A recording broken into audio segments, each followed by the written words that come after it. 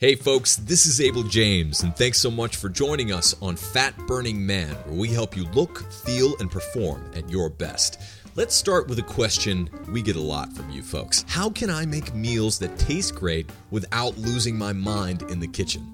Today we're here with our friend and best-selling cookbook author, Melissa Joulwan, to help you figure it out. Her latest book, Well-Fed Weeknights, Complete Paleo Meals in 45 Minutes or Less, shows how busy people like us can make crazy delicious meals in minutes. But first, here's a note that just came in from Sharon, who's down 50 pounds with the wild diet. She says, exactly 1 year ago today, I started going wild. I had tried paleo before, but after watching Abel on My Diet is Better Than Yours on ABC TV, I knew his diet was more than just paleo. The weight started coming off right away, and I started to feel great. No more joint pain and much more energy. I eat great food and exercise much less than I had in the past. By this past October, I had lost almost 50 pounds, but from Thanksgiving until right before the new year, I found myself cheating more than usual, and I let sugar and dairy back into my diet, but still no grains. I didn't go too crazy with the bad stuff, but I did have it. The great news is those 2 months of holiday cheats have caused me to gain only 8 pounds. The old me would have gained 8 pounds in 1 week. Anyone who's listening right now, you can just raise your hand if that's you too. I'm raising my hand. She says, I'm happy to say I got back on track with my eating before the end of the year, so I'm on my way to losing the remaining 25 to 30 pounds that I'd still like to lose. Congratulations, Sharon. 50 pounds is no joke, and I'm really glad that you mitigated the damage throughout the holidays, because after a while, you still can cheat a little bit and get away with it, and in some cases, I even lose weight over the holidays because I'm away from my own cupboard. So as you get ready to lose those last few pounds, Sharon, we're here to help you along the way, so keep us updated. Now, if you're listening, are you ready to drop those stubborn pounds the fun way? Then you're going to love our 30-day fat loss program. In this plan, we share 30 days of mouth-watering meal plans that are designed to help you drop fat with real food.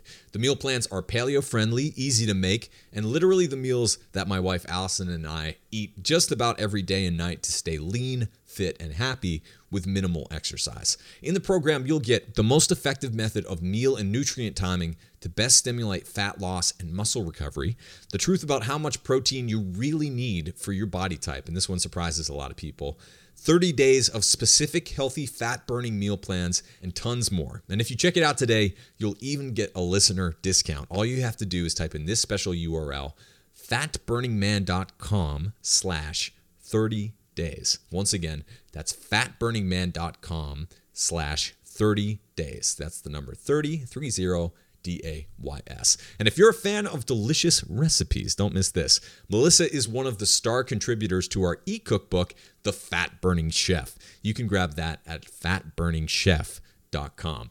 Ready for the show with Melissa? You're about to learn how to get started cooking healthy food, even if you're clueless in the kitchen, why it's a great time to be an introvert, easy ideas from restaurants that add tons of flavor to your food, why it's okay to indulge on occasion, and much more. Let's go hang out with Melissa. All right, folks, best-selling cookbook author, paleo food blogger, and former roller derby star of the Texas Roller Girls in Austin, Melissa Malicious Joulwan is a trailblazer. As one of the first paleo bloggers, Melissa has spent the past 7 years sharing her innovative yet accessible paleo recipes along with her triumphs and tribulations in the gym, kitchen, and life through her blog, Melissa Joulwan's Well-Fed. We're both former chubby kids who have found our way in the world. We've been doing this for a while, and it's all brand new again. Mel, it's so wonderful to have you back on the show. It's really, really nice to talk to you too. It's been a while. It's been way too long. But anyway, we were just talking about this. We've been doing this for a while now. And at the beginning, when you first find something, especially, when you go from being in a place of ill health to a place of health, it's pretty easy to be obsessed with all of the cool new stuff and learning how to use all these kitchen tools, making new recipes. But after you do it for a while, your situation kind of changes. So let's talk about where you're at now. Yeah. So, when I first started, it was about 2010 probably. Mm-hmm. And that's when I had to go to 4 different grocery stores to, right. I thought I had to go to 4 different grocery stores to find the stuff I needed. Yeah. I think it's a lot easier now to find grass-fed protein and, coconut aminos and arrowroot powder and all that stuff. But then it was pretty hard. So I remember very vividly my husband and I going to the grocery store and reading labels together. And he was like, he was like beside himself, losing his mind. Yeah. All the crap that's in stuff. Right. And so like we pretty much devoted our weekends to shopping and cooking. And it was really valuable in that it taught me how to take care of myself, and it ultimately inspired me to write the cookbooks. But let's be honest, and not everybody wants to make feeding themselves their job. Yeah. So now I feel like food has moved into an even more appropriate place for me. Sometimes I still do what I call project recipes, where I play in the kitchen. Sure. But mostly I'm just living my life and figuring out how to get food on the table a little bit more quickly, but always really deliciously, which is where the new cookbook comes in. Yeah. And your recipes have always been great, but I love them even more now because it seems like you're coming at it with that mentality. And we are as well, where it's like you're not spending all weekend cooking. In a lot of cases, you're doing your work, you're living your life, or you might be traveling, and you need to put food on the table. So what are some ways that you've found to do that, where you're not stressing in the kitchen, but you also know that you're guaranteed a good meal? Right. Well, in the first two cookbooks, Well Fed and Well Fed 2, I really advocated for what I call the weekly cook-up, which is where you devote a few hours a week. Some people call it batch cooking. You devote a few hours a week and maybe a Sunday afternoon or something, and you cook a whole bunch of food and have it in the fridge so that when it's time to eat, you're just reheating or reassembling or mixing and matching. And that works really well until you find yourself out playing and you missed your Saturday afternoon cook-up. Right. Then what do you do? Yeah. So the two approaches that I've taken that I really outline in the new book are, one, I have this like magical 1 hour cook-up. It literally takes an hour, and you make homemade mayo, either sweet potatoes or white potatoes or both, some basic roasted chicken, zucchini noodles, cauliflower rice. Those are like the building blocks of a great meal. If you have those things in your fridge, you're about 10 minutes from being able to make something that tastes really great. Yeah. And then the rest of the cookbook is recipes that can be cooked in 45 minutes or less. And what I've done is, there are great recipes where you throw a hunk of meat into the slow cooker, or you have a pot simmering on the back of the stove. Like, I love those. They're loaded with flavor. They're really comforting. So I tried to take those same flavor profiles and work them into recipes that can be made really quickly. And the recipes are written a little bit differently. It might be different from how most people are used to cooking. Usually, a chef will recommend that you do a mise en place, which is just a fancy way of saying you prep all of your ingredients and measure them all out before you start cooking. But with this cookbook, I actually give really specific step-by-step instructions so that you're always moving. Yeah. So you don't do the mise en place, but you have your oil heating on the stove while you're chopping the onion. In an old recipe, you would chop the onion and then stand there like while you wait for the oil to heat. Yeah. So I kind of compressed things, but really concentrated on loading them with lots of flavor and trying to get the fun back into it. I feel like sometimes, particularly with paleo, when you start, it can be really overwhelming. It's not fun. You're thinking about all the things you can't eat anymore. Yeah. And what I try to do is really steal ideas from restaurants. So there's lots of ideas for garnish, drizzling things with sauces. Those things are super easy to do. Yeah. And they add so much flavor and make you feel, I think, really satisfied by the food instead of like denied delicious things. Yeah. The way that this book is set up too is it teaches cooking as a life skill, as something that everyone needs to do, as opposed to more of a luxury or an indulgence, which in some cases that's what it is at the beginning. And that's how some cookbooks are set up, and they can be great, but not all of us are pro cooks or have the time or energy to do that. So what are some ways that especially people who are new to cooking can start to get some traction? Because that's usually where that threshold is, right at the beginning, where it's hard to get started. Yeah, it is hard to get started. I always really recommend to keep things simple. And this is kind of weird for a cookbook author to say, but you don't always need a recipe. Like if you think about a really basic, delicious meal, like a roasted chicken or an awesome steak and a baked sweet potato and a salad, like that's pretty much a perfect meal in terms of nutrition and flavor. And if you think of that as your base, where you have, some kind of protein, a starchy carb, and vegetable, And then you can start to, I hope to teach this in my cookbooks, you can start to think about how to add things to them or swap things in and out. And it's still really basic, but you're adding more flavor. Yeah. So, a stir fry, for example, could be the same steak, only it's sliced thinly. The sweet potatoes cut into slices, and it's stir fried with broccoli and coconut aminos. That's basically the same thing as a steak and sweet potato. Yeah. It's just that you chopped it up and, combined it with other seasonings. Right. So I try to show those connections and show that it doesn't have to be really complicated. I have this friend who wanted to try paleo, and she picked out literally 3 recipes for every day of the week. Yeah. So 21 recipes for her first week. And she went to the grocery store with this massive list, and she bought all the stuff. And she came home and put it all away, and then laid down in the fetal position because it's too much. You can't go for 21 new recipes, Yeah. So my advice is always, to keep things really simple in the beginning and think about what it would take to make it interesting enough for you. For me, it's always a sauce. If I have homemade mayo that I can add, crushed garlic and spices to, I'm golden because it adds flavor and creaminess, and it feels really luxurious because texture is really important. And that's one of the things that you get a lot of in a restaurant because they do all kinds of things to the food to make it have this really nice texture right. that you don't necessarily do at home because you wouldn't, you just don't think about it. So I try to build some texture into the recipes too. Texture, and also there's another step, especially when you're writing a cookbook, where you make the recipe, you need to make sure it tastes good and that it works, right? But then there's the other step where you've got to make it pretty. And I think that's a huge struggle for men, but the good news is that in many cases that's more of an interest for women. So there's some traction there. There are some things that you can do, some things that you can learn. But for anyone who's getting started with that step, who might be serving other people, that's another big threshold that people need to cross over because they think they're going to be judged for the food that they're cooking. But in fact, anyway, could you riff on that a little bit? Yeah. I mean, I always tell people no one can see what you're eating unless you share the photo. Yeah. And when you're serving other people, it's really simple stuff that restaurants do to make the food look pretty. So for example, freshly chopped herbs sprinkle on top of a plate. Instantly transform what it looks like. If you look at my cookbooks, you can see we use that trick a lot, particularly if you have a saute that's just ground meat and vegetables that's been sauteed together. It's like a big pile of brown stuff. It doesn't look particularly appealing. It tastes really good, but it doesn't look that great.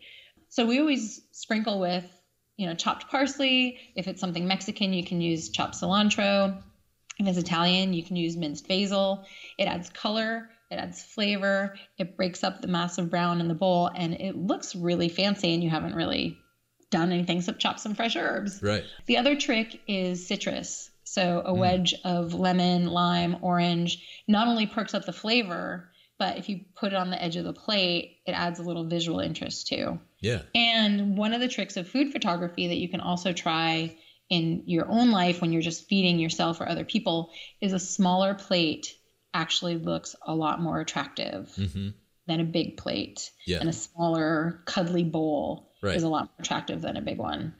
Yeah, it does. And it also affects the way that you eat. I was talking to someone else about they did a study where basically you're sitting down, you're eating soup, but there's a tube attached to the soup, so people don't know how much they're eating because it's pumping a little bit back in every once in a while. And so the amount that people consumed of this bottomless soup was ridiculous, like liters and liters of this soup, because we're just programmed, we're having a conversation, we're living our life, people are watching TV, whatever, you eat what's in front of you. So another huge advantage of that, we do this all the time, is you have a smaller plate, and it's amazing how that connects with how full you are. Because in a lot of cases, this is what we're up against. And especially, you go out as a couple, and it's ridiculous to me that I would get the same portion as The Rock and my wife would get the same portion as me. Right? Yes. So you also need to be conscious of that, especially at home. Yeah, my husband and I were just traveling in November to promote the new book, and it was amazing how difficult it was to get the right amount of protein for either of us. It's really, really hard to get good protein on the road. It is, yeah. And, he's 6'5".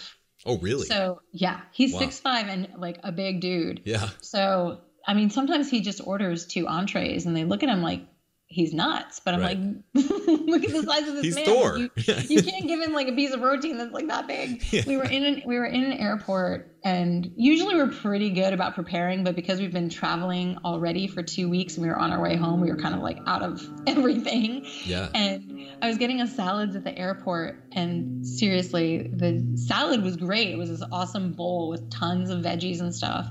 But then the protein was like these 2 tiny little strips of chicken. I'm like, that's like a bite. That's a bite of chicken. Yeah. You know? So the portion thing is really weird. My rule of thumb at home is, you know, the size of the palm of your hand basically is how much protein you want to eat, unless you work out a bunch, and then you need to add a little more. Yeah. But the small plate thing is really nice because it's much more pleasing to your eye, and it makes it look like you're getting a whole lot. Yeah. And then the bowls are just super convenient. And, you know, it feels, there's something that's very primal, I think, of holding a bowl and eating out of it. I don't know. It just feels right. Yeah. It's super comforting to hold it in the palm of your hand. Yeah. Yeah.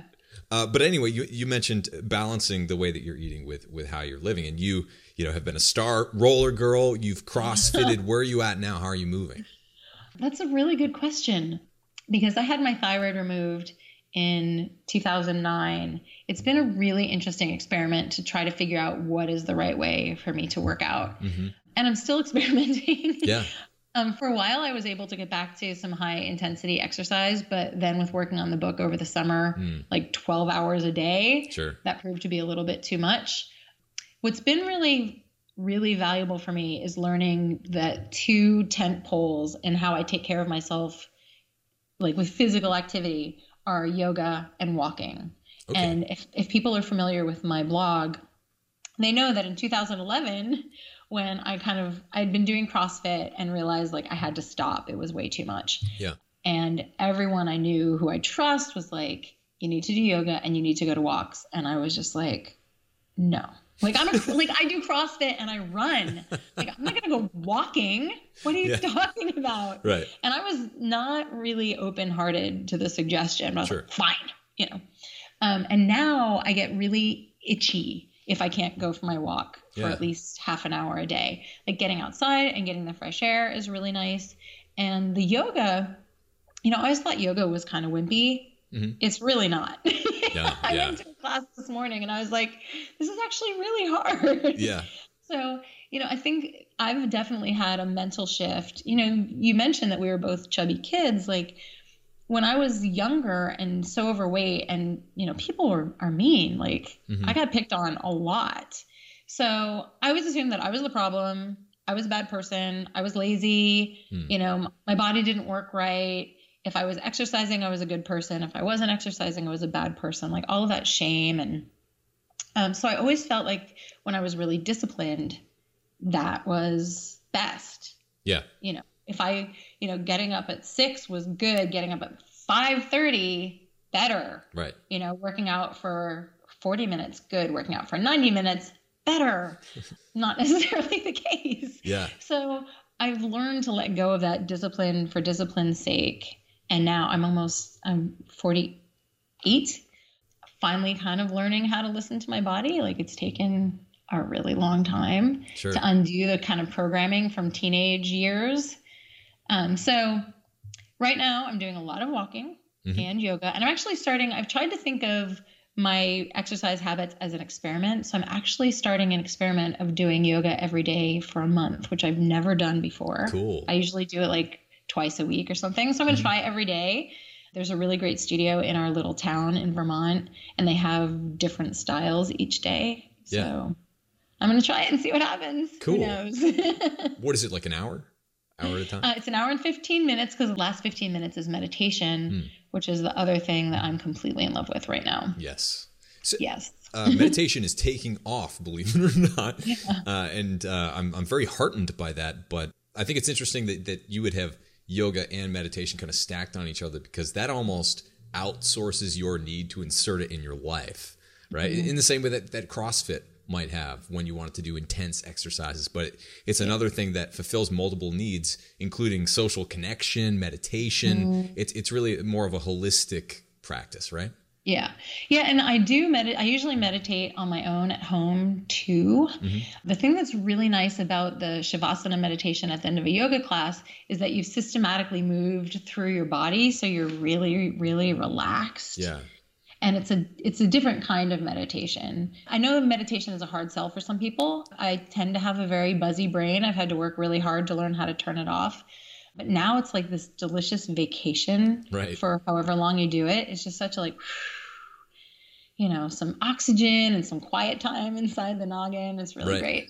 It's tough though, because it's one of those things that adds up over time, and it just kind of like goes up exponentially in terms of what you're getting out of it. In most cases, you have plateaus or whatever. So I think it's hard for most people because the first few times you do it, it's miserable. You're like, this clearly isn't working. My head is louder now than this is stupid.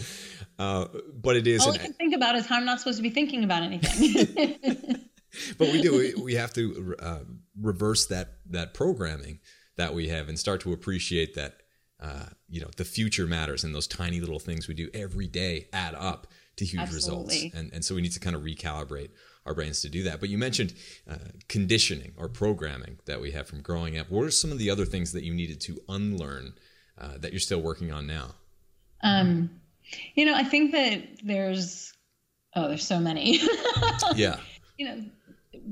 A big one associated with food is that fat people don't get to enjoy their food. Like if you're overweight and you're enjoying your food, you're a glutton and there's something wrong with you.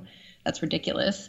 My current thing that makes me want to rage is you have to earn your food. I'm like, no, we need to eat every day. Yeah. And you need to, it's best if you eat the foods that support the level of activity you're doing. Mm-hmm. But everyone, you deserve to eat every day. Yeah. You do not have to earn your food. Right. Oh, yeah. So those things, and it's a lifelong journey. I sometimes fall into bad habits when, I have a bad day and I don't like the way my body looks. The first thing I think before I can stop myself is, I'm going to eat less. And then I think about it. I'm like, no, that's actually not going to fix the problem. Mm-hmm. But, that programming is built in there. You should work out more. You should eat less. You should be a go-getter. And, in my own life, working really hard to flip that, more rest, exercise that feels good, enjoy the food. You don't have to punish yourself by denying yourself every pleasure to reach your goals. Right. It's really hard to undo that thinking. And in retrospect, having gone through different phases of interest, just in fitness as an example, how do you approach new practices like yoga, for example? Because it sounds like you didn't enjoy it at first, but now it's something that you do. How do you go through that? Okay, so as a kid, I was not an exerciser. I didn't play sports. I was super uncoordinated and klutzy. Now I understand that's because I was probably not very strong because I didn't move. Mm-hmm. So every time I tried to do something, I would twist my ankle. I would fall down and get the wind knocked out of me. One time I famously split my shorts in gym class. No. I mean, like every cliche, you name it, it happened to me. But after college, I started working out with exercise tapes, VHS. This is back in the 90s. Cool. And curtains closed in the living room. Nobody was allowed to come in. And I found out that I loved it. Like, I couldn't believe it. Yeah. Like, it was fun and it felt really good and it felt good to get strong and it was kind of fun to get sweaty. And then I just wanted to try everything. So after I got over the initial shock of, I can't do CrossFit anymore, I tried to keep that open mind and be like, okay, I'm going to try it. Yeah. And, I have to give credit to Melissa Hartwig of the Whole30 because I met her in 2008, 2009, and she was recommending to me that I give up dairy. Mm-hmm. And I was being very stubborn about that. And she said, can you just try it for a week? You can't really argue with something as reasonable as try it for a week. Right. So I could try to do that. Like, I'm just going to try it, give it a couple chances and see what happens. Because it's just, just learn more data. Yeah. And that's been another really helpful trick too, is thinking of the things that I'm doing as gathering data as opposed to things that failed or I've failed. just gathering information, because we're constantly changing and we're constantly learning about ourselves. And, I was at my fittest and strongest right before I had my thyroid removed. And then that thing came out and everything changed. Yeah. So I don't have the luxury of being like, well, this is what I used to do and that's what used to work for me. And I would argue that most of us don't, because we're constantly aging. So every couple of years, you kind of have to recalibrate what you're doing and check in and do an evaluation and make sure it's still working. Yeah. So I've tried to frame the whole thyroid meltdown that way, as it's just, everybody's going to have something they're going to have to roll with. Yeah. And it is really valuable to just check in with yourself and make sure that what you're doing is still the best for you at that time. And that takes kind of like sweeping your ego to the side on a regular basis, right? Not just once. You don't just like figure it out and then you have it. So how do you know when something is not working for you?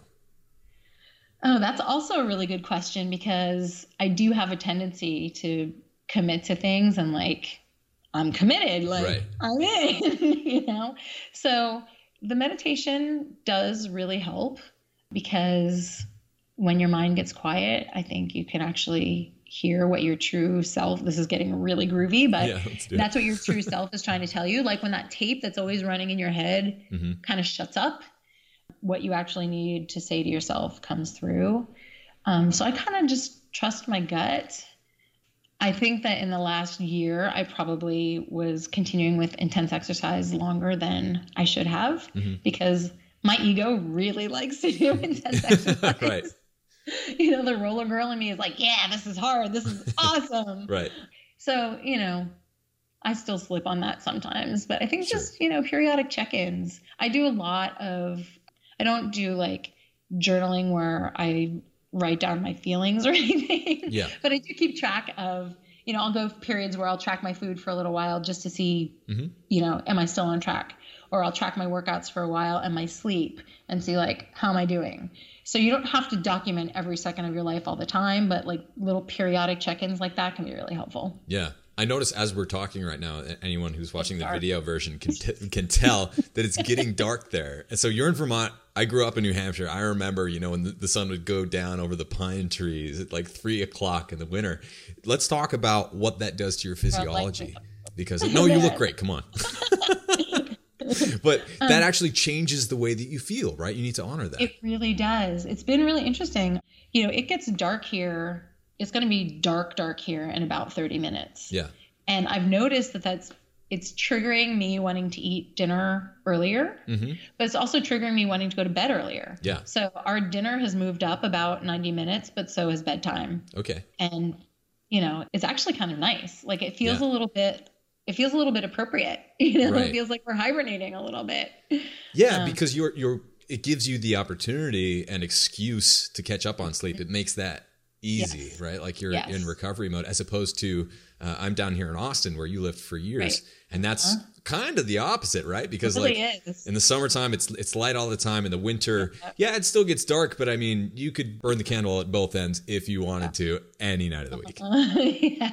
I always wonder what it would be like to live in one of those places where it's dark for 6 months and light for 6 months, because I would never. I mean, I have eye mask, earplugs, blackout curtains, and that's when it's dark. Like, I don't know what I would do if it was light out all the time. Right. It's kind of crazy. Have you changed what you're eating much along with the light in the season? Yeah, I mean, I'm experimenting a little bit now with my carbohydrate intake, because when I was working out a lot and because of my thyroid, I was eating like a lot for me. Yeah. So I'm just still trying to figure out like how much I need to feel really good. And I kind of, while we were doing the cookbook and then we were traveling, our vegetable intake kind of fell off a little bit. Yeah, so it's hard. I'm committed to like 2 veggies every meal. Yeah. So that's kind of back. In a way, I kind of feel like I'm like a newbie again with my paleo practice, because I'm really trying to make sure I tick every box again. We're having bone broth every day and, 2 veggies at every meal, and just trying to, lots of variety. Because, when you're doing this for a while, you kind of fall into your habits of the things you eat all the time. And I'm trying to get more colors onto the plate, just the basic good habits. But in Vermont, still no dairy? No dairy for me. You know what's really funny is if I eat like a little bit of cheese, I'm okay. Okay. And if I'm not stressed, I can like play a little bit more with what I eat. But there's this place near here that has really good gluten-free pizza. Okay. And my husband and I made a deal that when we finished the cookbook, we would get a gluten-free pizza and watch a movie and celebrate. That's great. So we got this pizza and I ate a whole bunch of it and it tasted really good. And I slept fine that night. And I woke up the next day and like my digestive system felt fine. Everything was totally normal. And I was like, that's amazing. Yeah. I had my gluten-free treat pizza and I feel awesome. And the next day, my entire neck broke out. No way. And I had these really terrible blemishes on my entire neck for like a week. Oh, and man. I was like, yeah, I didn't totally get away with eating all that cheese. So it was the dairy. Clearly, cheese is a problem. Yeah. Got it. Yeah, my wife is the same way. It's like when you have just a little bit of it and you're not stressed, totally cool. But even a little bit of it when you are stressed, totally different result. It's amazing. It's absolutely amazing what the stress does. Yeah. So what do you do to dial that down? Well, we have what we call, I'm really giving you an insight into our household. Yeah. We have what we call home hospital, which is where we pretend like we just came home from the hospital. Okay. And we treat ourselves the way you would treat someone that just got out of the hospital. Huh. We keep things quiet. We read a lot. We meditate. We go for walks. I make really healthy food. We kind of cancel any kind of socializing just for a short time and just kind of like turn inward and reflective to kind of mentally and physically heal a little bit. Yeah. So that's where we are right now because this, my husband was in grad school for 2 years and I was writing the new book for 2 years. And then as soon as we finished it, because we self-publish, we had to jump right into marketing and promotion. Right. And then we traveled for a whole month. Yeah. So that's a lot. That's a lot. And like, I'm super introverted. I should also mention I'm very introverted. I really like my alone time and having my nose stuck in a book. So it was a lot. So we're in home hospital right now. Yeah. Very cool. Let me ask you. Feel free to steal that for yourselves, everyone. Home hospital. We call it like spa day. Yes. And sometimes, we'll get out like the physical things like the rumble roller. You ever see those things, the massive foam rollers, or, we'll just give each other back rubs or something like that. And a lot of times we'll go to like the float tank or the chiropractor or something that's the best. Yeah. Especially for book writing. It's the best. Yes. Yes. Cause the brain is running like crazy and like writing a book is not the greatest physically. No. Either. I mean, I use a standing desk now, which has really helped a lot. But now I can't sit. Like if I have to sit somewhere, I'm like, I know. Isn't that funny? Yeah, it's terrible. I can't go to conferences anymore. Yeah, I can't even like go into hotel rooms or those big, ballroom things. It's just, Right. And I'm like, why don't, is it weird to just stand around the edge? Like, why do they have standing areas for that? We've trained ADD. But let me ask you this, because it seems like you're a cutting edge type of gal. As an introvert, it seems like where things are going with technology, it's actually more advantageous now for people who just kind of can put their head down, read a bunch of books, and then come out there and, spread their gospel, as it were, from the comfort of their own home. And I don't really have much more to say about that other than like, that's pretty cool, right? Because that's never happened before. Yeah, I mean, it is really nice. I have a really mixed relationship with social media. But it is really, really awesome because I do feel like I have genuine connections with people. I mean, I think you and I probably met online, even though we were both living in the same town. I think we did. I definitely have made genuine connections with people, and it is like a boon to people who have a hard time in like big social groups because, I do feel like I can sort of broadcast, and then when I hear back from people, it turns into this really nice one-on-one conversation. Yeah. Which is like perfect for somebody who I don't really get social anxiety. It's just, I really like people. So when I'm in a social situation, I talk a lot and then I come home and I have like nothing left. Yeah. And just like batteries are like totally went down. Same way. Yeah. People are like, you're not an introvert. I'm like, just because I'm not shy doesn't mean I'm not an introvert. Yeah, it's an interesting thing, but it's more of the, a lot of artists and creatives, and I think you definitely fall into that group. That's how you're set up. It's like you're in performance mode or you're in like after performance mode or pre-performance mode. Exactly. Right? Yes. Yeah, that's a perfect description. But I'm trying to lighten my picture a little bit because it keeps getting darker and darker. Forget about it. No, it actually still looks great, but it's definitely way darker there right now. It's almost time for dinner in bed, everybody. Oh, that's so cute. Do you find that you're getting more sleep or you're waking up earlier? You know what's really interesting is that I always wake up, if I'm taking care of myself, I always wake up between 6 and 7 a.m. Without an alarm. Yeah. And that happens no matter what time I go to bed. Okay. So if I'm, on the rare occasions now that I actually stay out late, and I've always been this way. If I was one of those people that like was out until 2:00 in Austin at a show or something, I would still wake up between 6 and 7. Oof. Like I just wake up then. Yeah. What's really interesting now is I'm going to bed, I'm going to sleep a little bit earlier, but I've been waking up around 2 and I read for like half an hour and then zonk directly back to sleep until like 7. So there's this little half-hour break in the middle, which used to make me really nervous, but I don't think it's a cortisol issue. I think it's just that I'm going to bed at like 9. Well, yeah, exactly. I remember when I was writing my book, I ran across some research in history that points to that, where you have multiple phases of sleep and you wake up in the twilight hour, and that's when people were writing their books, reading, drawing, doing some creative types of work, because you're in a different brain state when you wake up in the middle of the night, especially if it's not to go get a sandwich or something, but it's just to kind of but that seems like it would be a natural side effect of being in a place where it gets dark at 3:30. Exactly. It's a way to get more work done for those type A personalities out there. Someone said to me today, like, how do you have time to read? And I'm like, I go to bed really early. Yeah. I get that hour before sleep. It's really nice. Right. It works. Well, we're coming up on time, but before we go, I wanted to ask you, in the uncertain future that faces us, what are the things that you're doing to really stack the deck to make sure that you're on the right path forward as it relates to health? Oh, geez. That's a big question. Well, I am really interested to see what my 30 days in a row yoga experiment produces, because I feel like, getting older is really different than I thought it was going to be. Really? Well, I don't know what I thought it was going to be like.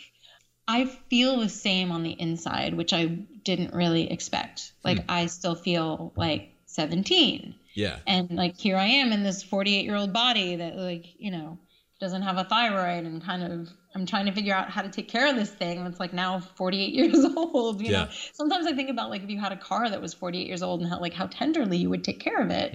And then here I am, like, bashing myself around all the time. Yeah. So the thing that I find really interesting about yoga in a way that it didn't before is that it definitely feels like a thing you can keep doing forever. Yeah. And I feel the same way about lifting heavy things.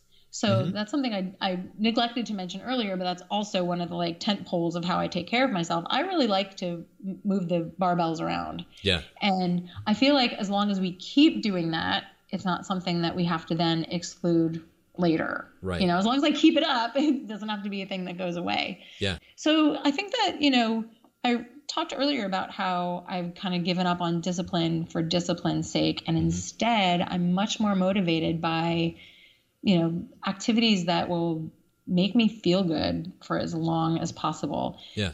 My husband and I are moving to Prague in April, which is going to be a big European adventure. Yeah. And we love to go on trains. And I am not a light packer because I need to have all of my girl stuff. Yeah. So I have a very heavy suitcase all the time. And I love that I can run for the train with my suitcase and haul it up the steps of the train by myself. Yeah. So as long as I can continue to do that, I will be a happy person. And that's kind of my goal. Like, I want to be a tough old broad who can carry her own groceries and her own suitcase.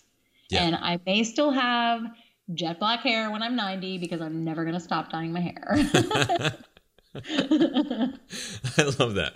Well, Melissa, you're freaking awesome. Where can people find you and tell us a little bit more about your new book? Okay. I can be found at meljoulwan.com. But I recognize that Joulwan might be hard to spell. So if you search for Well Fed, it will probably point you to me immediately. My cookbooks are Well Fed, Well Fed 2, and the new one, Well Fed Weeknights, Complete Paleo Meals in 45 minutes or less. Yes. And There are 128 recipes in the book, and 100 of them are 30 minutes or less. So that's amazing. Think about that. As someone who makes cookbooks ourselves, that is tough to do, and your recipes are awesome. Thank you. Do we have time for one really fast story? Yeah. I was doing research, and a famous chef, whose name I will not say, has a cookbook. You could look for it. 15-minute meals. Mm-hmm. And I was like, how is he doing healthy meals in 15 minutes? That's pretty nuts. So I got the book and I opened it up all ready to learn some kind of magic voodoo from him. And no, there's 5 or 6 things for each recipe that you do in advance. And then it's 15 minutes after you've done those things. I'm like, that is not a 15-minute recipe. That is a half-hour recipe broken into 2 pieces. That's cheating. So thank you. Because, it was hard getting them down to real times. Yeah, their publisher made them do it, I'm sure. Exactly. Well, anyway, Mel, thank you. Thank you very much. I was just going to say, Mel Joulwan is my username across all social media, and Twitter is my favorite. So come talk to me on Twitter. Fantastic. And your cookbooks are excellent, as is your blog and your work. Great writer, wonderful stuff. So thank you so much for coming on. You're welcome anytime. Thank you very much. It's great to see you. Bye. Before you go, don't forget to grab your listener discount on our 30-day fat loss plan. In this plan, we share 30 days of mouth-watering wild diet meal plans that are designed to help you drop fat with real food. The meal plans are paleo-friendly, easy to make, and literally the meals that my wife Allison and I eat just about every day and night to stay lean, fit, and happy. In the program, you'll get the most effective method of meal and nutrient timing to best stimulate fat loss and muscle recovery, the truth about how much protein you really need for your body type, 30 days of specific healthy fat-burning meal plans as a done-for-you nutrition strategy, and tons more. If you check it out today, you'll even get a listener discount. All you have to do is type in fatburningman.com/30 days. That's the number 30, DAYS. Once again, that's fatburningman.com/30 days. I'll see you there. Thank you so much for joining us on this episode of Fat Burning Man. If you liked it, don't forget to hit the subscribe button on iTunes, Stitcher, YouTube, the podcast app, or wherever else you might be listening to or watching this show. Got a second? Please leave me a quick review on iTunes. I always love hearing from you, and if you think someone else might like and benefit from this free show, please take a second to share it with a friend or with a family member. You can get in touch with me on Twitter at FatBurnMan and Facebook by typing in Abel James or Fat Burning Man. Drop me a line anytime. Did you know that I've recorded over 150 episodes of Fat Burning Man, winning 4 awards in independent media and hitting number 1 in more than 8 countries? And here's some more good news. You can download and listen to every single episode for free. All you have to do is type in fatburningman.com. I'll give you a second to type it in, fatburningman.com. And you'll get all the show notes in video and audio versions for all the past episodes of Fat Burning Man. Better yet, enter your best email at fatburningman.com, sign up for my newsletter, and I'll even send you a quick start guide to start burning fat right now and a few of our ridiculously tasty recipes as a special thanks for signing up. Once again, just go to fatburningman.com right now, enter your best email to get your free fat burning download straight to your inbox, and make sure that you never miss a show again. This is Abel James signing off. Thanks so much for listening, and have a great week.